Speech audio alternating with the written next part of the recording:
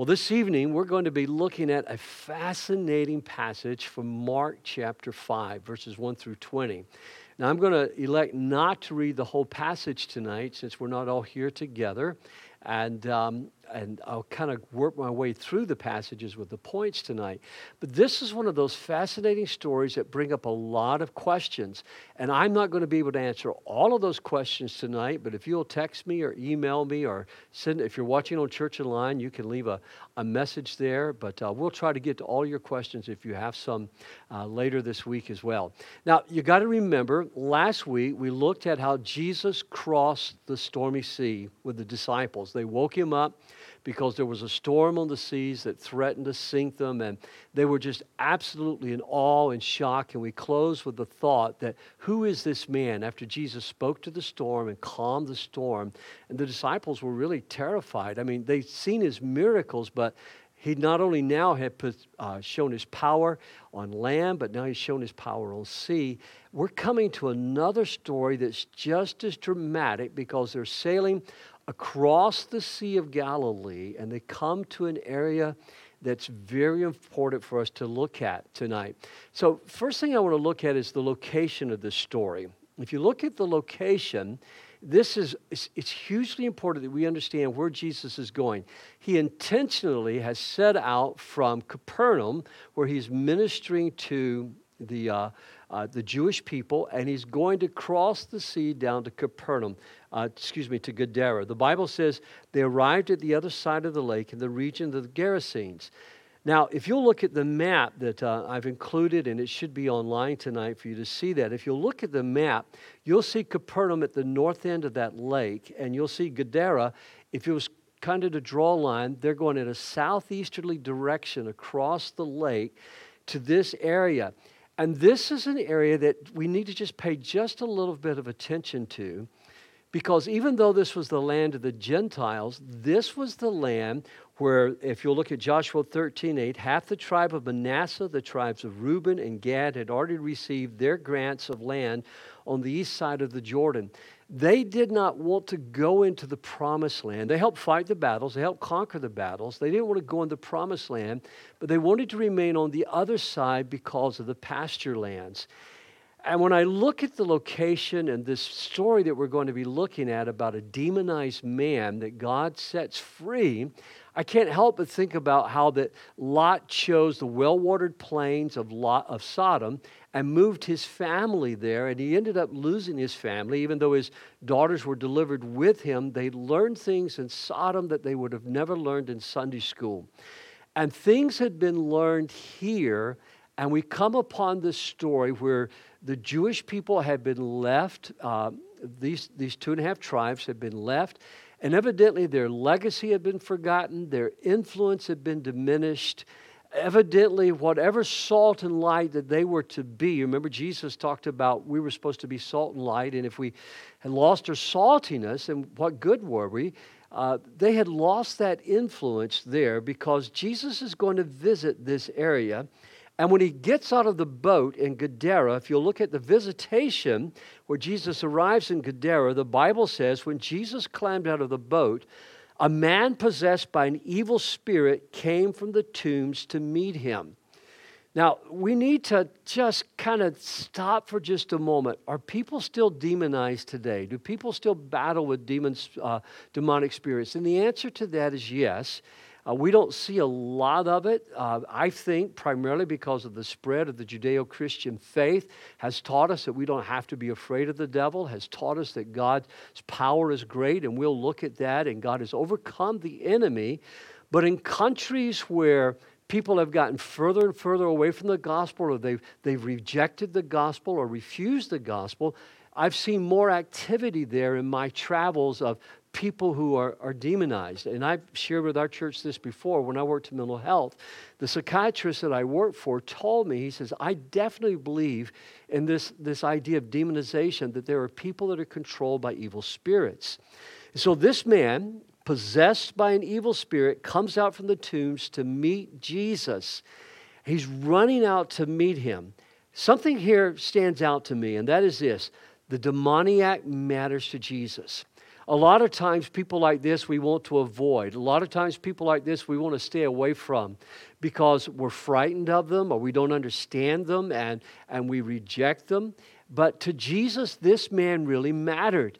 And because of the way he would have come out screaming and howling, as you'll see if you read through the 20 verses there in Mark chapter 5, the disciples, already startled by what had happened on the sea, the disciples probably either stayed in the boat or else they started picking up stones or they started picking up sticks to try and defend themselves and to defend Jesus. But Jesus wasn't afraid of the man. Jesus wanted to set the man free.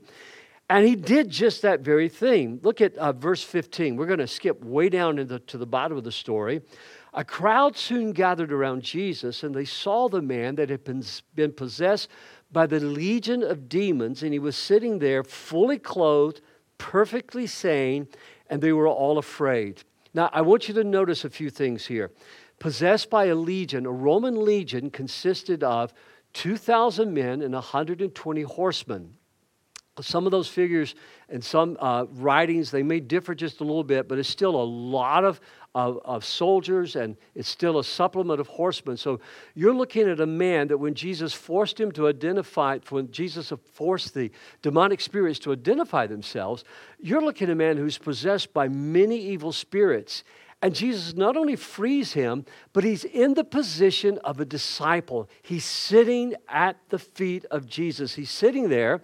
His clothing, he was either naked. If you read Matthew, then you see that there were two of them there, and evidently this man was the spokesman, that he's now fully clothed, and he's perfectly sane. He's gone from this madman or this insanity. Now he's perfectly sane. And what Jesus and the disciples had been doing, after Jesus set him free, they began to care for his wounds because he'd been cutting himself, beating himself. He had been rejected and cast out. They've helped him get dressed. I don't know, somebody must have had an extra pair of clothing with them, and they dressed the man. And now Jesus is teaching them. And if you watch The Chosen, where Jesus goes to the Decapolis to teach, you'll notice how that when Jesus begins to talk to his disciples and everybody's kind of standing up trying to show themselves big the way an animal or a bird will do when he's trying to thwart off a threat, Jesus just simply says to disciples, sit down, and he begins to teach them. This man is in the position of a disciple. But the violence in his life had been the work of Satan. And where he was at and why he was there, he was just as storm-tossed as the sea that Jesus had just calmed the seas on. This man had just as many issues and just as many problems, and he lived in a place of the unclean. Jewish people weren't supposed to be in a cemetery, and yet Jesus comes into the cemetery, and the cemetery doesn't make Jesus unclean. The man is probably surviving off of food offerings that have been left for him. Again, I've been in countries where I preached at, and people will go and leave food offerings for the dead, and thinking that somehow or another the spirits are going to eat them. I've actually watched the priests of some of these religions come and grab the food and run off with it because they're going to eat the food, and it's not the dead person, as you know, doing it, but he's surviving probably off the food offerings that are left for him. But there's something else I want you to see. The Bible says that he was so strong, he would snap chains, he would break off the bonds that were put upon him. And the Bible says that he could not be subdued. That word is damasio. It's a Greek word that we used for tame, like taming a wild animal. And this man lived like a wild animal, screaming and yelling in the tombs, and the people treated him like a wild animal. I've found in my ministry, in my life, if you treat people with respect, they'll respond with respect. If you treat people with kindness, they'll respond with kindness. But if you treat people poorly, they're going to respond poorly. And here was a man that had been treated like an animal, and it just furthered the violence that the enemy had worked in his life. But when Jesus came on the shore, and there's some scholars who differ here, but the more I've read the scripture, And when that man runs out, the demonic spirits in him recognize that this is Jesus. He's crying out to the Lord, even though the spirits are those demonic spirits are trying to resist and keep him from being set free. It's almost like Psalms 120 and verse 1. Look at this with me. I took my troubles to the Lord, and I cried out to him, and he answered my prayer. And friend, I want you to know it doesn't matter what you're facing. It doesn't matter what trial you're going through tonight. It doesn't matter what issue that you're facing. Take your troubles to the Lord. God loves you, God cares for you, and God will set you free. The third thing I want you to see before we really break out the power encounter is that the crowds rejected the visitation of Jesus. And that's the part of this story that just really blows me away. I pray every week, I pray tonight that the Spirit of the Lord will be with us as we study the Word of God together. I pray every week, God, manifest your presence in our congregation as we come together to worship the Lord. I not only want people to understand here, but I want them to feel here the power and the grace and the love of God. But when Jesus came and they see this man set free and they're delivered, he's in his right mind, they are so frightened of what Jesus has done, and they're so angry at the loss of their swine herd, of their pigs, that they ask Jesus to leave and not return. Look at Mark 5:11 with me tonight. There happened to be a large herd of pigs feeding on the hillside nearby. Send us into those pigs. And the entire herd of about 2,000 pigs plunged down the steep hillside into the lake and drowned in the water. Those demonic spirits, when they knew that Jesus was going to cast them out, they don't want to be disembodied. They don't want to be in an arid place or cast back in the abyss. And so they asked Jesus to just cast them into those pigs. Well, I'll explain that later. That's an interesting story in and of itself. But when he does, the pigs run like a herd to the lake. Now, I can remember, the pigs back home and going out with my cousins and going out with my uncle to feed the pigs. Pigs aren't herd animals. They're called pig-headed for a reason. And yet, all of a sudden, when these demonic spirits, the same violence that they've done to this man, now they do to these pigs, and they rush down the hillside, and 2,000 pigs are drowned. Now, I went to the pork evaluation website this week to just kind of get an idea of what a pig would be worth today. And I was absolutely blown away. And because the number was so astronomically high, I can tell you my relatives never got any money like this from raising hogs. But, depending on how the pig was processed, whether for lunch meat or sausages or spiraled hams or however the pig is, you could expect about 250 pounds out of fully grown hog processed. How it was processed, you're talking about thousands of dollars worth of each pig. So you're looking at least $250,000 to $500,000. I know that's a big stretch of money that was lost to this community. Well, look at verse 16. Those who had seen what happened told the others about the demon-possessed man and the pigs. Now notice, they told them that the demon-possessed man had been delivered. He mattered to Jesus. He had been delivered. He'd been set free. He was in his right mind. Jesus and the disciples were ministering to him. But they also told them about the economic loss that had been caused because of the herd of pigs. And so when the crowd gathered, they began pleading with Jesus to go away and leave them alone. You know how we rejoice when a neighbor is healed of cancer or cured of cancer? You know how we rejoice when a child is found that's been lost? You know how we rejoice when someone's business fortunes have turned around? This whole community cared more about their profits. Really, they cared more about their pigs than they cared about this man. They cared more about pigs than they cared about people. And that's what happens when we get our priorities wrong. But the power of God cannot be bound. Satan, it didn't matter that it was a legion. Satan could not defeat the Lord. And so what you see is Jesus has healed people.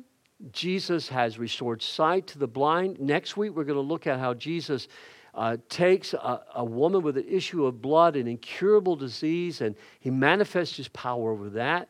But I want you to see he manifests his power over a legion. ever how many this was, and I personally lean towards that 2,000 number, that how many demon spirits that man was delivered from. Now, the question that comes up that people have asked me from time to time with this story is, why didn't Jesus just send them out to the abyss? Why didn't Jesus just conquer evil? Why did Jesus have to go to Calvary? I think you see that in this story. And I don't think I'm stretching this, and so I want you to read the verses carefully. God could have conquered evil and conquered the devil without Calvary. Men would have submitted to God out of fear, out of terror, out of just sheer horror of the power of God. And what God wants is our hearts. What God wants is our love. What God wants is our affection. What God wants is for people that love Him to love the Lord your God with all your heart, your soul, your mind, and your strength. That's what God wants for us.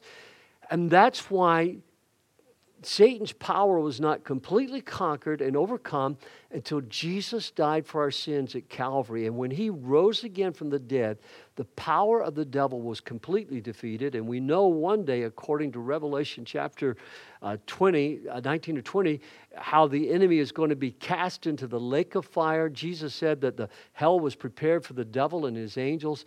I'm telling you, there's a great day of victory, even greater than what we're living in now, that is coming.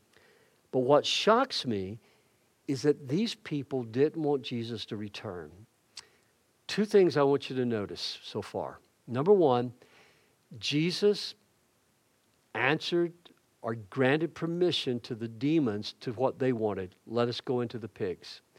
Two, as far as we know, Jesus never returned to the Decapolis area. When they asked Him to leave, Jesus didn't return. They missed their visitation. Now, here's what I also pray on Sunday mornings and Wednesday nights as we gather, and when we gather for our prayer meeting. I say, Lord, I'm asking You to be present with us, but don't let us miss the day of Your visitation. In Luke 19, verse 44, Jesus is speaking to a group of people, and He says to them, you did not recognize the time of Your visitation. He was talking about His presence and being with them. So let's transition now to the confrontation, because this is what you're all wanting to know about. And let's look, if you would, at these next verses. This man, the demoniac, this man lived in the burial caves, could no longer be restrained even with a chain. And whenever he was put into shackles, as he often was, he snapped the chains from his wrists. He smashed the shackles. No one was strong enough to subdue him. And day and night he wandered among the burial caves and in the hills, howling and cutting himself with sharp stones. And when Jesus was still some distance away, the man saw him. The man ran to meet him and bowed low before him. Do you see what I'm saying there? I think there was a part of the man. We're made in the image of God. The demonic spirits recognized who he was, but somehow or another, this man recognized Christ, and he bowed low before him. But those spirits took over within him, and with a shriek he screamed, why are you interfering with me, Jesus, Son of the Most High God? That's not the man talking now. That's the devil talking in him. Why are you interfering with me, Jesus, Son of the Most High God? Now notice how the term of deity is used there. The Son of the... Even many of the Jewish people are not recognizing that this is who has come, the Son of the Most High God.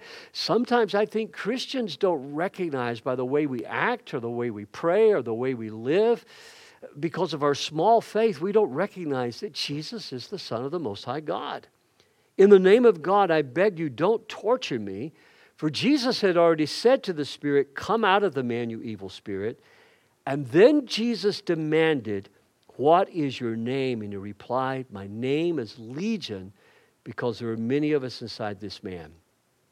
Friends, never forget, Billy Graham, when I was 19 years old, I heard him preach, and he just drove this message home back in the 70s when I was listening to him preach this message. The main goal of the devil is always to destroy life, to steal, to kill, and to destroy. And I remember Dr. Graham saying, the devil will promise you liberty, he'll promise you freedom, he'll promise you all kinds of things, but all he ever produces is slavery, death, and destruction. And so I want you to look at the condition of this man. The Bible doesn't tell us how he became demonized.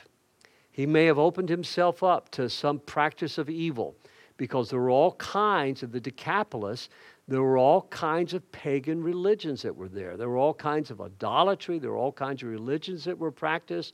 The Romans had sacrificial practices themselves.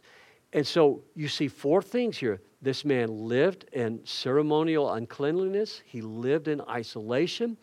He had superhuman strength that this demonic spirits gave him, but he was on a path of self-destruction.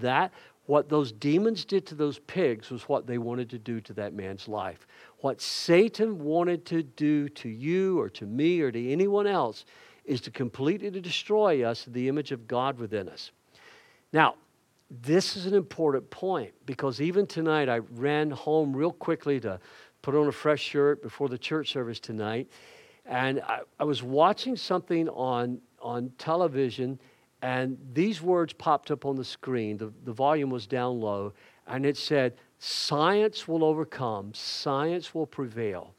And I think that's been the great sin of mankind, is that somehow or another we think we don't need God. We're smart, we're intelligent, we are created in the image of God, we're technologically advanced, we're scientifically advanced, and we think we can solve our problems without God.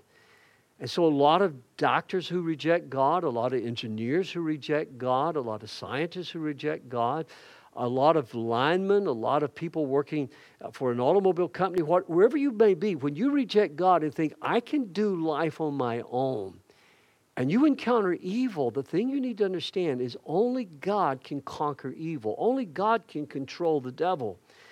And what Jesus did in Mark 5:9 is a reminder of what God gave to Adam in Genesis chapter 2. Jesus demanded of the man, "What is your name?" And the demonic spirits in him replied that their name was Legion, because there's many of us inside this man. Do you remember in Genesis chapter 2, God brings the animals to Adam to see what Adam would name the animals. So here comes a hippopotamus, here comes a horse, here comes a bird, and comes to Adam, and God wants to see what Adam is going to name them. Now 3 weeks ago, we talked about how that the power of naming in the scriptures was, if you could identify someone and name them, then these evil spirits thought they could control you. And what Jesus did, because the demons were calling out his name, thinking they could control him or at least manipulate him because they knew his name, then when the evil spirits called out Jesus, Jesus just simply said, "What is your name?" And when they identified themselves, Jesus commanded them to come out. That power of naming goes all the way back. And that's the reason I say to young parents sometimes, name your children prayerfully. Name your children carefully. Name them for character traits that you want to see in them. You don't have to be a Puritan and name your daughter Providence, or you don't have to name her Charity. I mean, those are beautiful names, but I'm just saying, think through the names, because when we just make up cutesy names, we're not really giving to our children a biblical identity that we can talk to them about later. This is what your name means, and this is why we named you that. A few things I want you to see here. Not only the demons recognized Jesus, but the demons addressed Jesus as deity, but these demons knew their final doom, and they're afraid of it. That's the reason they're saying, don't cast us out. But more than anything, they fear being disembodied, and Jesus is always in control. Now, I can't remember the pastor's name. I heard talk about this one time many years ago. One of these just old common sense preachers. I love listening to his messages even when I find one now. But he says the danger is when we read a passage like this, we go, "Oh, I'm not that bad," and we compare ourselves. He says, if you're not a Christian, you're under the power and the influence of the evil one. He said, the fact that you're a good sinner still doesn't make you ready for heaven. And the fact that the enemy can seduce us with our pride, or he can seduce us with good works, or he can seduce us in a number of ways, I think we have to look at this and understand the influence and the power of evil that's in this world. Have compassion for lost people like Jesus did. Have compassion for demoniacs like Jesus did. Have compassion for the poor or the hurting. But never, ever, ever think that we're immune to evil ourselves. Paul wrote it this way in 2 Corinthians chapter 11 and verse 14. Satan disguises himself as an angel of light. So it's no wonder that his servants also disguise themselves as servants of righteousness. In the end, they will get the punishment their wicked deeds deserve. And so often people have said to me at joint ecumenical conferences of things that I've been a part of in past is, I know God's going to take them to heaven because look at all the good works that they've done. I know they're going to be in heaven because of all the good works they've done. And yet they reject Jesus Christ. And friends, I want you to know no one is going to be in heaven except through the sacrifice that Jesus made and trusting him and accepting him as his Lord. We can be deceived. How many good works have you got to do to go to heaven? I prayed with a woman a few years ago. Matter of fact, it's been probably about 10 years ago now. And I was thinking about her today as I was writing the last draft of this message. That when I went to see her, she had just given up on faith. She'd given up on religion because she was a part of a religion that her good works was how she was going to get to heaven. And so I felt like she needed to meet my wife. And so I asked if Becky would go with me. And we had to sit down with this lady. And the two of us shared with her and prayed with her. And somehow or another, the Holy Spirit broke through that deception of the enemy. She had given up. And her life was becoming more and more traumatized by the power of the... She wasn't demonized, but she was certainly being influenced by evil because she saw good works as the way to heaven. And when she finally saw and understood that Jesus Christ was the way, the truth, and the life, and what Jesus had done, even though she came from a religion that believed you had to do good works in order to get to heaven and to get close to God, when she saw that it was only Jesus, she wept, she gave her heart to Christ, her entire countenance changed, her family talked about the change in her life. She was in her 40s, and it was just maybe a couple of years later, Becky and I we're on vacation, and we get the call that she's passed away, and when we return home, I do her funeral. And it was such a wonderful story to tell, that here was a lady that had been deceived by Satan coming as an angel of light. She had done many good things, but she was giving up because she just didn't feel like she was good enough. But when she met Jesus, good works began to flow out of her naturally because the life of Jesus was being expressed for her. That's why I'm calling my last point tonight the transformation celebration. Because suddenly it's not about earning your way to heaven. It's knowing that Jesus has made the way for you to go to heaven. Now, remember I said the demons asked permission to go into the pigs. Jesus granted it. The community asked Jesus not to come back. Jesus granted that wish. This man, if you'll read the whole story, he begs Jesus to go with him and the disciples. He wants to stay with Jesus. But Jesus makes him the first missionary evangelist. Jesus, instead of letting him go home with him, he says, if you'll look with me at verse 19, he says to the man, no, go home to your family. Can you imagine what his family must have felt? Can you imagine what his wife and his children, to see him come home sane, to see him come home in his right mind, dressed, and with the story that he has to tell?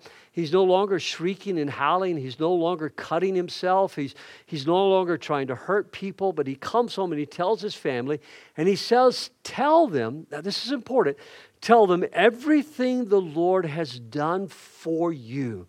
And I hope you're doing that tonight. I hope you're telling people everything the Lord has done for you. But this is the part of this verse that stands out to me, and how merciful he has been.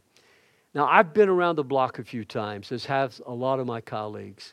But you need to understand something. I've seen people become so dramatic when they're trying to deal with demonic spirits, or they're trying to deal with people that they think are demonized, and they scream, they holler. Maybe you get some people. I met someone one time. They're supposed to be a professional exorcist, and they have candles, and they go into a dark room. They've got a special book. It's not about drama. It's not about how loud you get. It's not about a special dark room and incense and candles. It's about the mercy of God. There was no drama. There was no sensationalism. Jesus spoke to those devils, commanded them to come out of the man. It was mercy that changed his life. It was mercy that changed my life. It was mercy that changed your life. And it's God's mercy that will change your life tonight if you will allow him. So tell him how merciful he has been, and look at what happened. So the man started to visit the 10 towns, that's the Decapolis, of that region. Remember that Gentile region that the half tribes of Reuben and Manasseh and Gad that had just given up. This man began to proclaim the great things Jesus had done for him, and everyone was amazed at what he told them. He was the first missionary evangelist. Now, at this point, he doesn't know everything, but the way has been prepared because of this man's testimony. The way has been prepared for after the day of Pentecost. The church is going to spread to Syria. It's going to spread to Jordan. It's going to spread all the way to India, all the way to Rome, all the way to Great Britain, and eventually across the seas and throughout Africa. This man became one who took the mercy of God and the command of God seriously. He was restored to his family. Your family always comes first before your ministry. And then he began to go through the Decapolis and share. Let's look at some growth work, some things I want you to remember this evening. Number one, never underestimate evil. I tell young people all the time, don't get tricked into going to a fortune teller. Don't get tricked into playing games like a Ouija board and stuff like this. Don't get fascinated with the evil and get caught up in occultic practices. You don't know what you're going to open your lives up to. A friend of mine named Dick, we were both speaking in another state and at the same event, and we were both speakers there. And he and I went to lunch together, and then we just decided to walk in the downtown area. And we went into this Native American store because we wanted to kind of see what the Native Americans, were marketing, what their tribe was like in that part of the country. And in the back of that store, there was a lady that was practicing fortune telling and all this kind of stuff. So Dick and I just began to walk around the store on separate parts of the store, and we just began to pray. And we just asked Jesus to come and let his presence be felt and manifested. We asked Jesus if there was anything evil that was taking place there. All of a sudden, that lady looked up. She stood up and she looked around. She looked at me and she looked over and saw my friend. And she said, I don't know what's going on here, but the spirit's confused. I can't do this any longer. And she packed up her stuff and walked out of the store. Now, friends, I really do believe that God answered his prayer and my prayer. And I'm telling you, don't underestimate the power of the devil. But at the same time, remember, God is in control. Hallelujah. God is in control. And you see, you scatter demons when you share what God has done for you. When you share how God's mercy has come into your life, when you share God's faithfulness to you, you scatter demons. When you give a gift in the name of Jesus, if you take a gift to your colleague or your lost friends and just say, I just want you to know you matter, and you give them a gift, you begin to somehow or another build a path into their lives. When we tithe and we bring our offerings, just like I ask you to give to missions tonight, especially, and that when we tithe and bring our offerings, if you give an offering tonight to world missions, or you give it and you specify it for Convoy of Hope for what we're doing in Turkey and Syria, or if you specify it for Jonathan that we're sending to Estonia to be a missionary, or any of the other mission works we do, you're scattering demonic powers because your missions gifts and your tithes and offerings are taking the gospel to places that the gospel has never been preached before. One particular country that we're supporting a missionary in, he works in that nation. It's against the law for him to go out and and witness to people, but his life has become so attractive. This is legal. People come to his house and they're coming to know Jesus Christ. He and his wife, they're ministering to them. I'm telling you, you scatter the powers of hell. When you speak a word in faith, or when you extend a helping hand to somebody, when you use your spiritual gift, whether it's mercy or hospitality, whether it's prayer for miracles, whatever your spiritual gift is, you're scattering demonic powers. And you need to remember this: Jesus drives the demons out. Not us, but the Spirit of the Lord in us drives the demons out. And so finally, I just say, be a witness tonight. Be a witness wherever you go. Share your testimony, share your time, share your talent, share your treasure. Let God work through you. Now, there's a big difference, and I want you to hear this as I close and get ready to pray. There's a spiritual gift of evangelism. I don't have that gift. It's one of those gifts I pray for the Lord spiritual gifts to give me. There have been times when I felt like He's manifested that gift in my life for a certain season. I know what my spiritual giftings are, but all of us are called to be witnesses for Christ. The Bible says that when the Holy Spirit, Jesus says, when the Holy Spirit comes upon you, you will be my witnesses.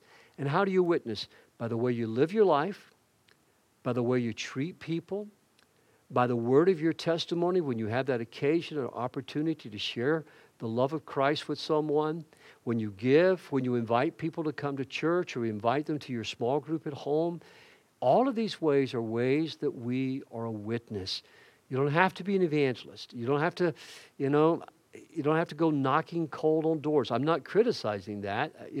There are people who do that and seem to have some success at it. But they typically have what I call the gift of evangelism. But what we can all do is be a witness. And when those disciples came away from that experience and they go to the next power encounter that we're going to look at next Wednesday night, and I can't wait to do that with you as well.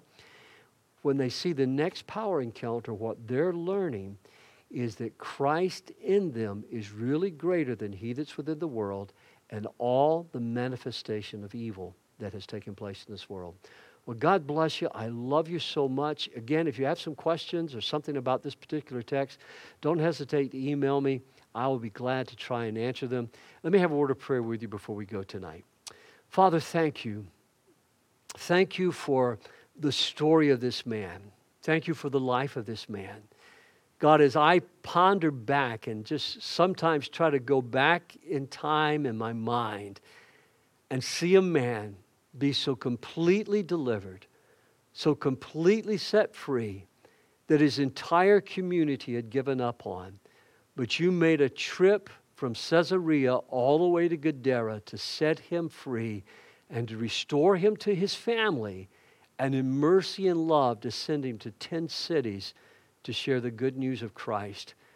God, I thank you. What joy he must have known. What power he must have experienced. What wonderful things he must have saw as he obeyed you. And I pray this evening that each of us will have our own power encounter with you, and that, Father, we will remember that greater is he that's within us than he that's within the world. I love you, Jesus, for it's in your name I pray. Amen, amen, and amen. God bless you. Good night. Thanks for being with us this evening.